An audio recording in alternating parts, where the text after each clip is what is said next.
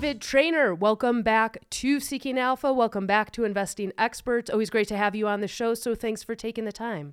Thank you, Rena. I am glad to be here. Yeah, glad to have you back on. You were on last summer talking about markets and some of the stocks you like, some of the stocks you didn't like. You've had a few recent articles on Seeking Alpha talking about some ETFs and sectors. How are you thinking about things kind of the end of February 2024? Well, I think the most important driver really of markets these days is the Fed and liquidity. As long as we're pumping more liquidity into the market, fiscal, monetary, whichever, I think we're going to see stocks start to just continue to move up in the way we have.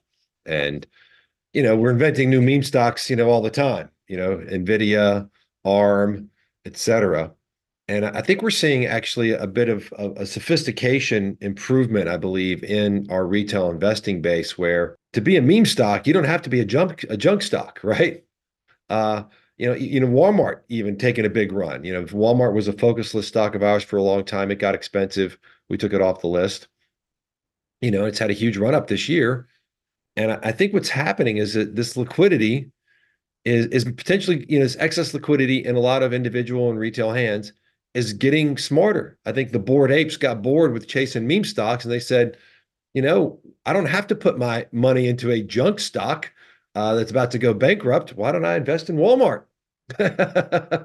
and just take some risk off the table and do just as well, probably. So I think that's a positive movement. But Rena, in terms of the overall market, I think a lot of that really just depends on what the Fed's doing and where people see rates and what that means about excess liquidity. It's funny because this is a lot about what we were talking about in July. And the more things change, the more they stay the same. How are you thinking? There's a lot of talk, and we've been talking about this on the podcast about, there's not going to be rate cuts probably for the first 6 months of the year at least. How are you thinking about that? And do you agree with how the Fed is handling things? Yeah, look, I think it's a tough situation. I mean, I think I would have been much different about it earlier on, would have raised sooner, not waited for as long. And so that creates a very different backdrop.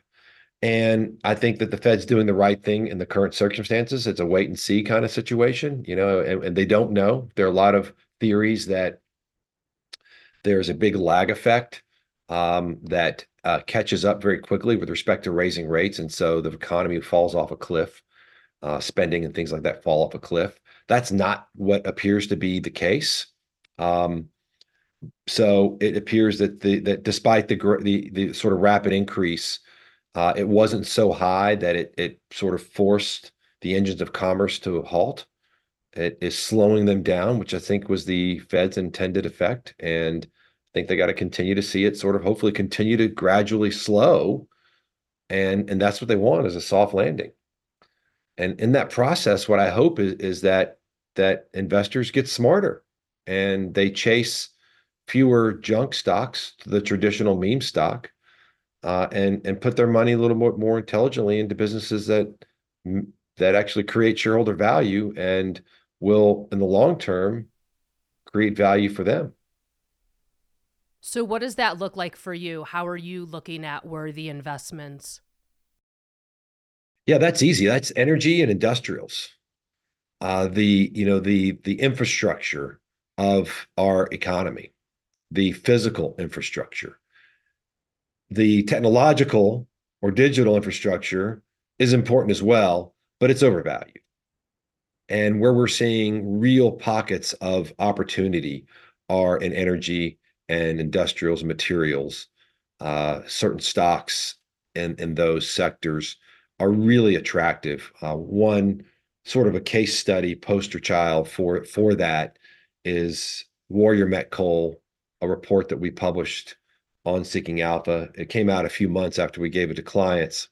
And a lot of what we do on Seeking Alpha now is on individual stocks is going to be pretty significantly delayed. But Warrior Met Coal is just an awesome example. I think it's up 60% since we first put it on our focus list. And Yeah, it's an awesome example of a business that's really overlooked, but super important and overlooked for a lot of reasons, right? The title of the report is Coal and Green Clothing, because people mistake or they don't understand that there are two types of coal. There's thermal coal and metallurgical coal. The coal that's really bad for the environment that everyone says is, needs to go away is thermal coal. Metallurgical coal, on the other hand, is not nearly as bad and not even close. And it is also an essential element in the production of steel. And steel is an essential element in the production of alternative energy equipment. So windmills, solar panels, they all require large amounts of high grade steel. And so going up the value chain, right, we identified Warrior Met Coal at the time was trading as if its profits would permanently decline by 50 or 60%. And, it had been thrown out with that baby had been thrown out with the coal water, right? The thermal coal water. And in reality, they are not a business that is bad for the environment, and they are in a growth sector where we need to get back to the producing the steel needed to keep the economy going, and that's and building bridges and building the materials required for transition to clean energy. And so that's a great example, I think, in terms of materials, industrials picks that one of the picks we've had on that front that has done really well. We think will continue to do well. And what I love about that, Rena, is that kind of a stock is that the risk reward is so much better, right? You got great, all our long ideas, they're going to have great cash flow, right? Great free cash flow yields. Um, and and yet it's super cheap and it's in a growth business. Not a sexy one, not one that people talk about, but still a growth business, an essential business. And it's just it's what we like to do at New Constructs is give people the kind of stock picks and investment advice they can put their head on their pillow at night and be comfortable with, that understand that this is something that's going to happen. It may not be tomorrow, it may not be the next day, and Nvidia news may trump the Warrior Met Coal news all day long, but you can trust that this is a business that's going to be around for a long time and it will create value. Aside from the fundamental story, are there certain metrics that you're focused on that are either sector specific that you tend to pay more attention to when you're trying to pick winners in the market? Rena, we have always been and will continue to be big fans of return on invested capital and free cash flow. We think that it makes no sense to measure the performance of a business without understanding how much capital has gone into it and how much cash flow it generates. Full stop. If you're not doing that, you're not investing. You're speculating. If you don't understand the return on capital of the business, you're speculating. And if you don't understand the market's expectations for future returns on capital, you're speculating.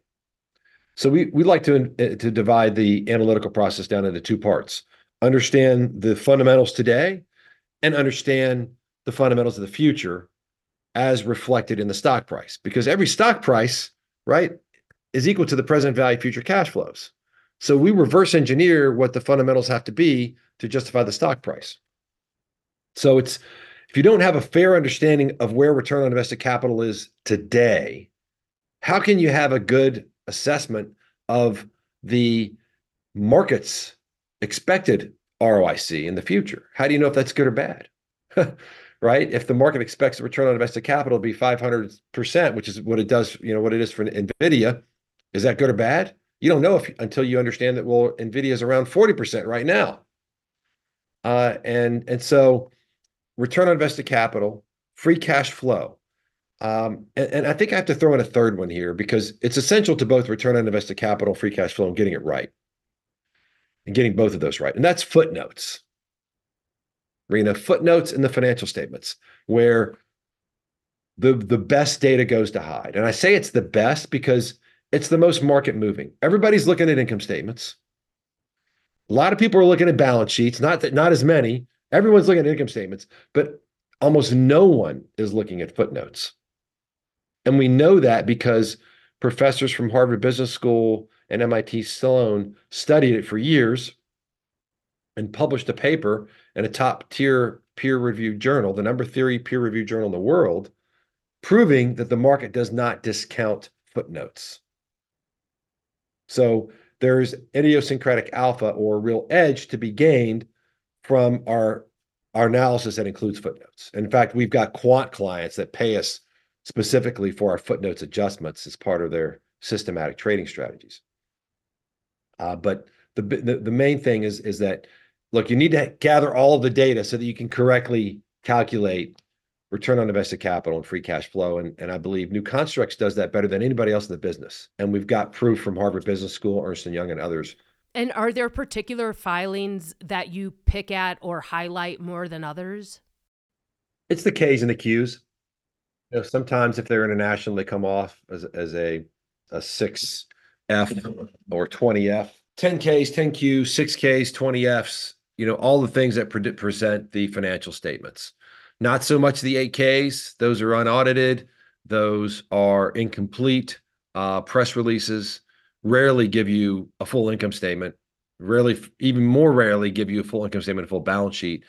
And without both of those, you really got no idea what's going on in the business. You got to have at least a balance sheet and an income statement. So we wait for the full financial data set to come out, which is usually within a day, sometimes the same time as a press release.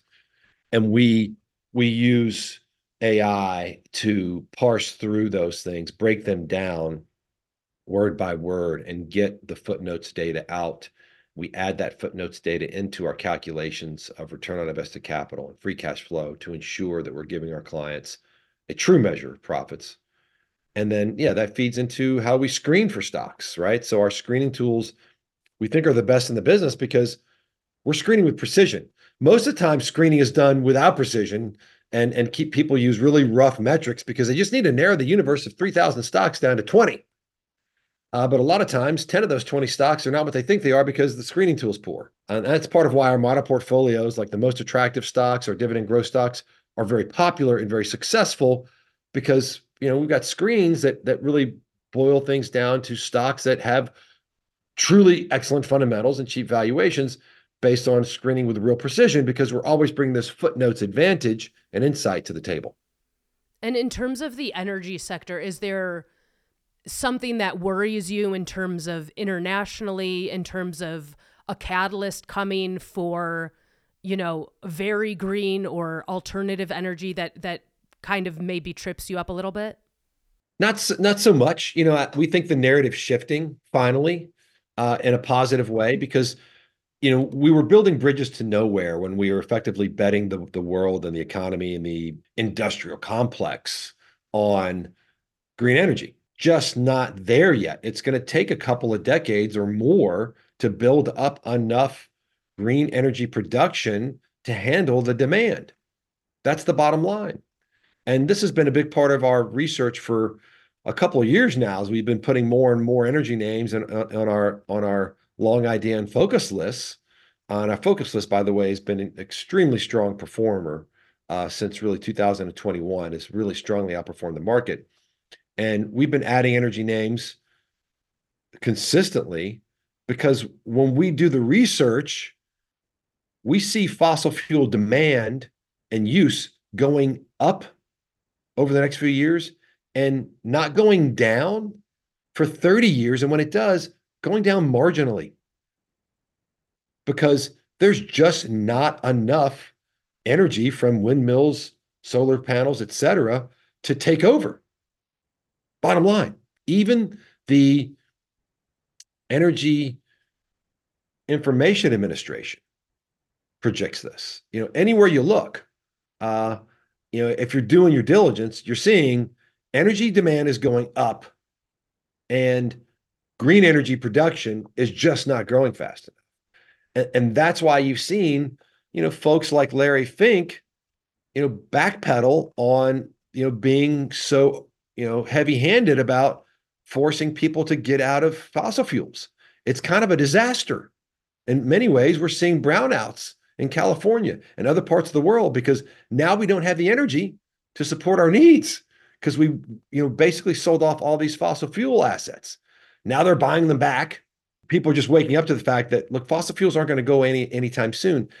And by the way, if you don't want energy prices to go through the roof, you need fossil fuels to fuel the world until green energy is ready. And that's not, that's a ways off. Yeah, I think we've been talking a lot about this recently in terms of investing smartly and strategically as opposed to being a reactionary. And there's so many ways to be a reactionary, and there's so many reactionaries these days. I think it's hard to stay true to the strategy a lot of times because it seems that everybody's pushing you in certain directions, and it's hard to remain kind of loyal to a strategy or being more thoughtful. In terms of the stocks that you like, are there other stocks that you would name right now or sectors? Yes, absolutely. And by the way, I couldn't agree with you more, Rena, on just how hard it is to remain disciplined and the cacophony of recommendations and noise. And we have an online community for new constructs, a society of intelligent investors. And one of the most interesting posts here this week was about an e-commerce and SEO expert in our community who pointed out just how misleading Google searches are around finding quality research and how so many of these big firms manipulate SEO, and they admit it. They admit it in the fine print that they are putting out somewhat misleading information for the purpose of just getting leads.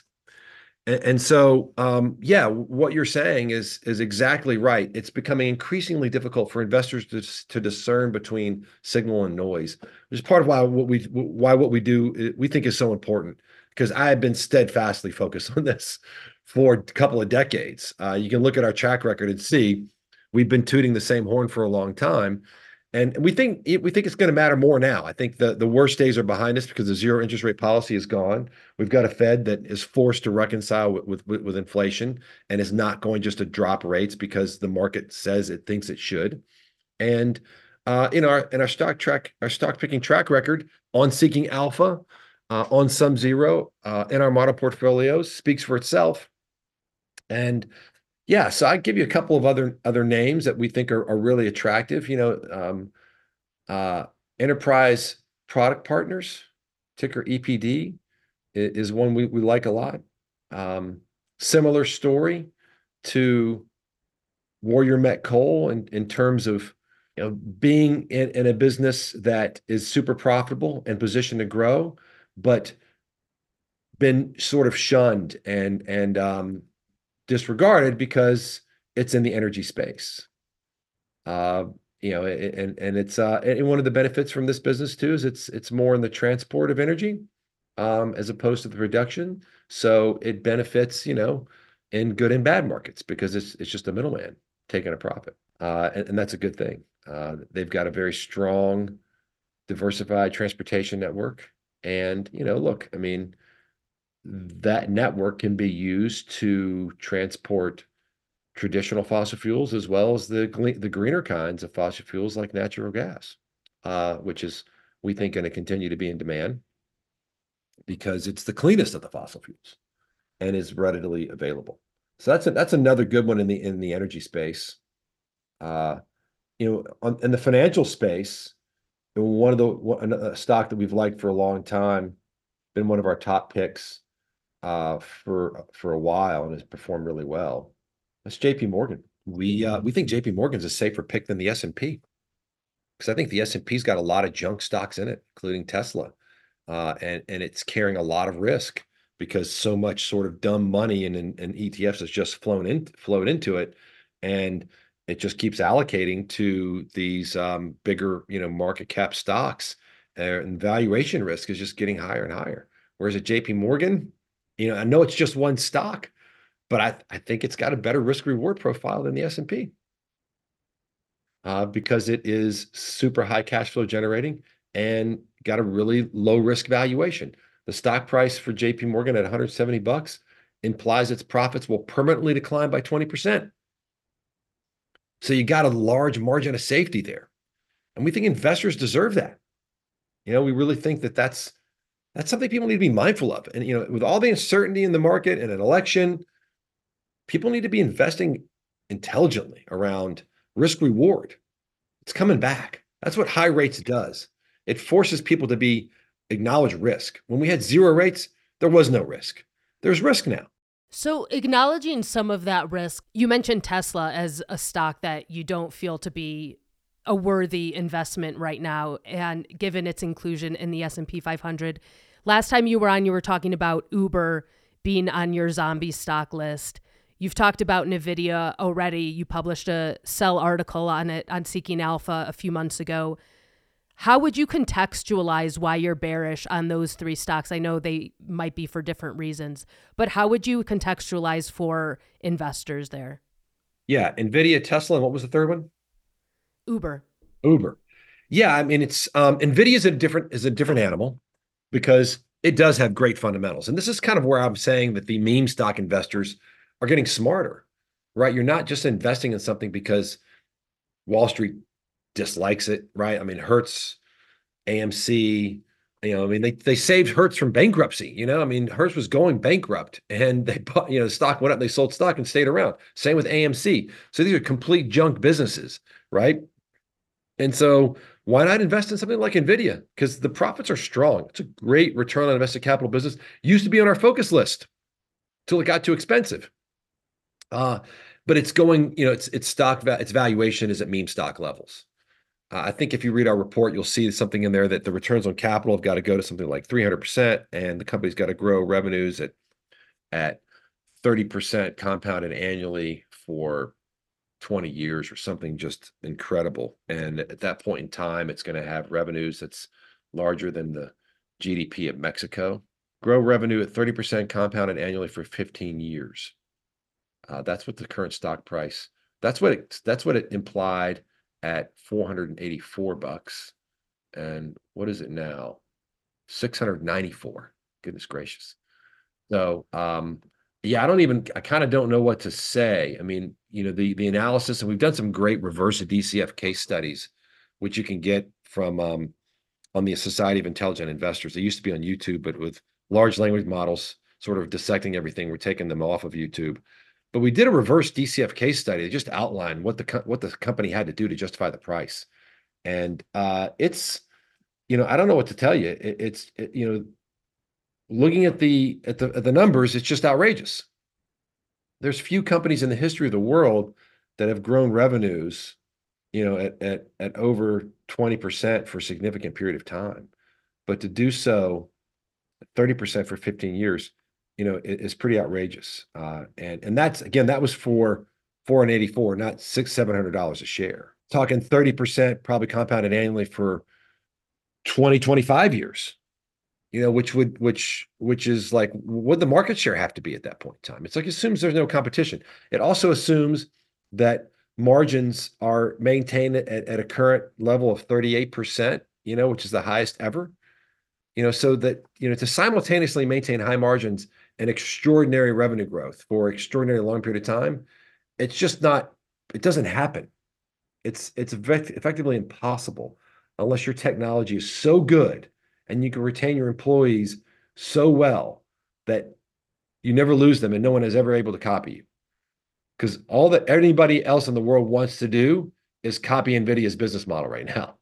So, the more profitable you are, the harder it is. That's the nature of a capital market. Yeah, I was going to say, just in terms of Nvidia, I mean, you're talking about these extraordinary numbers and this extraordinary growth. And it's like, the fans will say, well, yeah, this is about to be an extraordinary business in an extraordinary time. Maybe this is the stock to break all the records and to, kind of put reasonableness on its face. That's what's priced in. So, right. That's already priced in. And I'm, look, and that's often the argument. I hear this all the time about what's a retail stock, Wayfair, it's going to be the next Amazon. Snapchat's going to be the next Facebook, right? These are the narratives that typically bring these companies public, and Wall Street likes to pitch because it's easy comparison. Everyone likes to believe they're going to be in on the next great company. Well, there's only 5 or 6 of these companies around because that's all there ever is. It's very difficult, if not impossible, to be another Amazon or another Facebook. They're once in generation companies, another Google. Uh, and Nvidia is already priced to be that once in another generation company. Fair enough. So, deeper thoughts on Tesla and Uber? Very similar on those stocks. Tesla, we're seeing it happen already.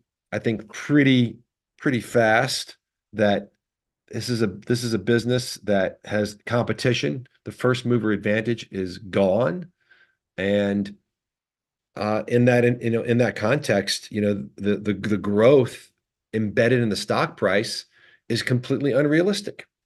I'm not saying Tesla's a bad company or Musk is a bad person.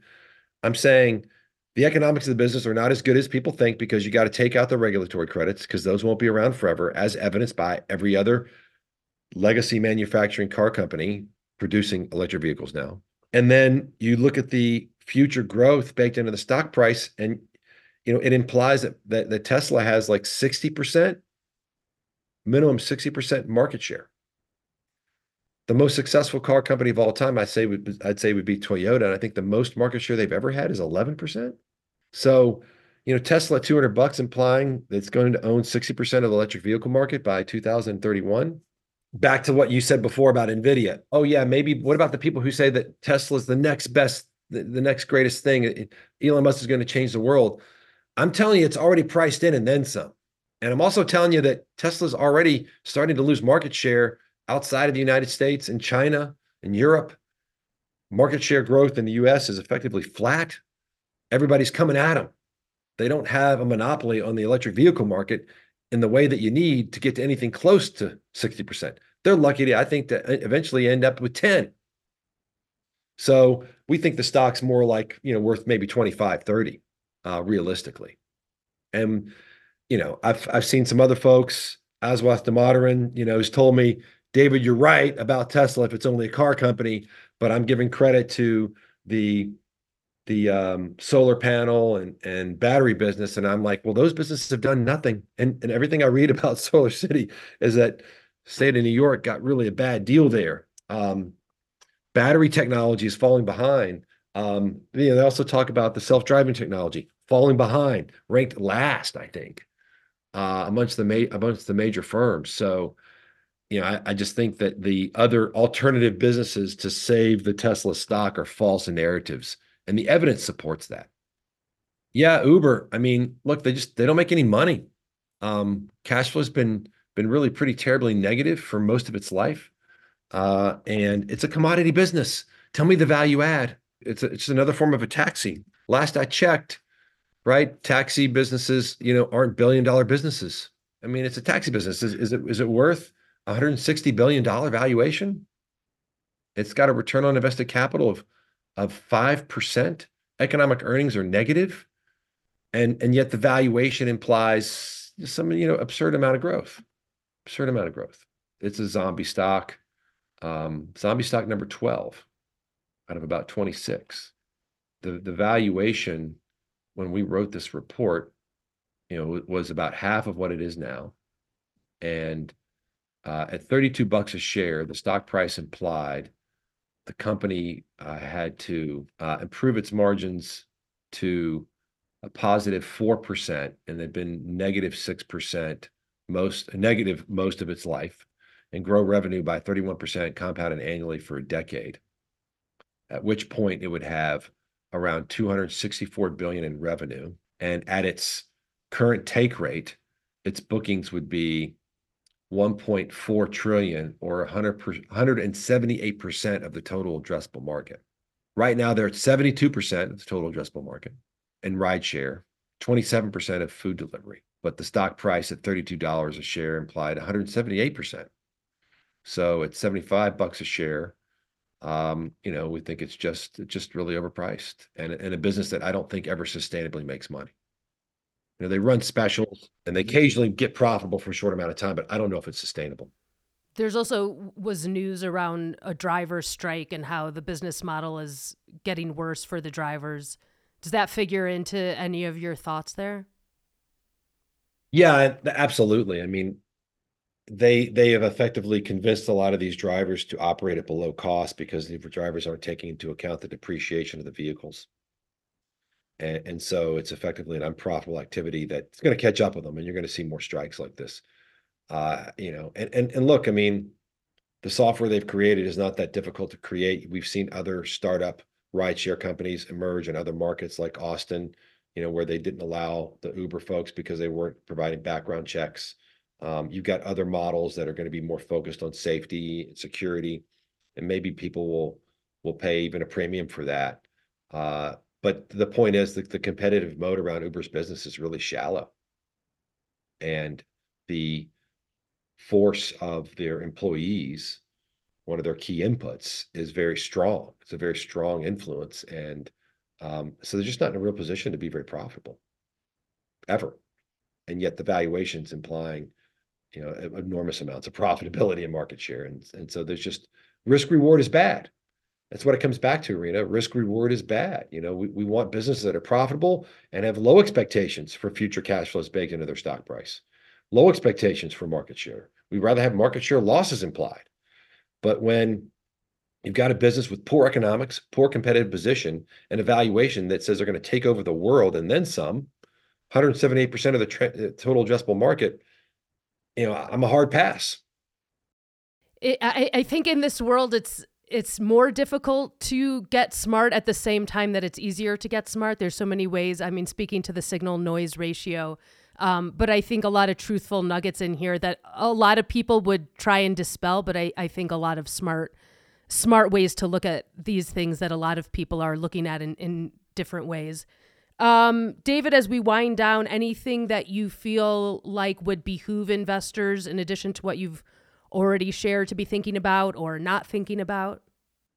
Yeah, I think just understand the inherent conflict between people selling stock and research. So Wall Street's in the business of selling stock. That's how Wall Street makes money. Wall Street does not make money selling research. I know, I was on Wall Street. I was there during the tech bubble. I've seen how the sausage is made. So be mindful of the signal to noise ratio when it comes to Wall Street research. They're in the business of selling stock. They don't make money selling research. So research analysts that don't help the bank sell stock, they don't stick around. Just look up Mike Mayo, Credit Suisse, and you'll see a case study on an analyst who was fired because he wasn't as bullish as the bankers wanted him to be. And there's plenty of other papers and studies that support what I just showed you. The other thing is, doing your diligence is a worthwhile activity. Peace of mind matters. And so I encourage you to look for firms whose research is transparent and independent and gives you reason to trust them. Because if you're doing good work, there's no reason you shouldn't share it. And I think if the research is not transparent, it's probably not transparent for a reason. So understand the motivations of the people that are selling your research and writing reports, and challenge their transparency. Because if you're doing good work, there's no reason you shouldn't show it. And if you're not showing it, it's probably for a reason. So that's what I would leave people with. Cheers to that. If I can ask one more question, just in terms of earnings, as we're in the thick of it, any general takeaways there? I think it's going to be an interesting time. Look, we are coming out of a time when we saw companies throw the kitchen sink in on earnings, where they purposely understated the earnings. Back during COVID and 2021, some of 2022, when markets weren't good. And so, in the second half of last year, we saw people take some of that money out of the cookie jar, because when they understate earnings, they set it aside later to use when markets are better. I think a lot of that's been used up. We are seeing an economy that is slowing in some places. It's not super hot. And so, in conjunction with the Fed really trying to walk this tight line of a soft landing and investors getting smarter about capital allocation, not every company is going to be shooting the moon in terms of earnings. We're going to start to see the wheat separate from the chaff, good businesses and bad businesses. A lot of these meme stocks, zombie stocks, are going to hit the skids And when they do, they're going to get punished big time, as we've seen with something like Trupanion and Peloton and Affirm and other stocks here recently that have been down in a big way. Kava Group down 10%. Trupanion down 20, 30% here recently. Affirm down 5% today. Just be careful, right? I mean, live by the sword, die by the sword. So if you rode this thing up on speculation and momentum, know that it can go down just as fast and just as brutally, if not more. So earnings is going to be, I think earnings is going to be really, really, really more telling this year. This is not going to be when everybody's just doing great. And it's all the more time for footnotes to be important, to understand the true numbers, because companies can fake it for a little while. The cookie jar can last a while, but not forever. Any articles discussed today, you can find links to them on our show notes, and all episodes have transcripts available on Seeking Alpha. And for those wanting to follow breaking news and general news coverage of the markets, come listen with us at Wall Street Breakfast for all your market news needs. Just a reminder, anything you hear on this podcast should not be considered investment advice. This is for entertainment purposes only, and you should seek advice from a licensed professional before investing. If you enjoyed the episode, leave a rating or review on your favorite podcasting app, and we'll see you soon with a new episode.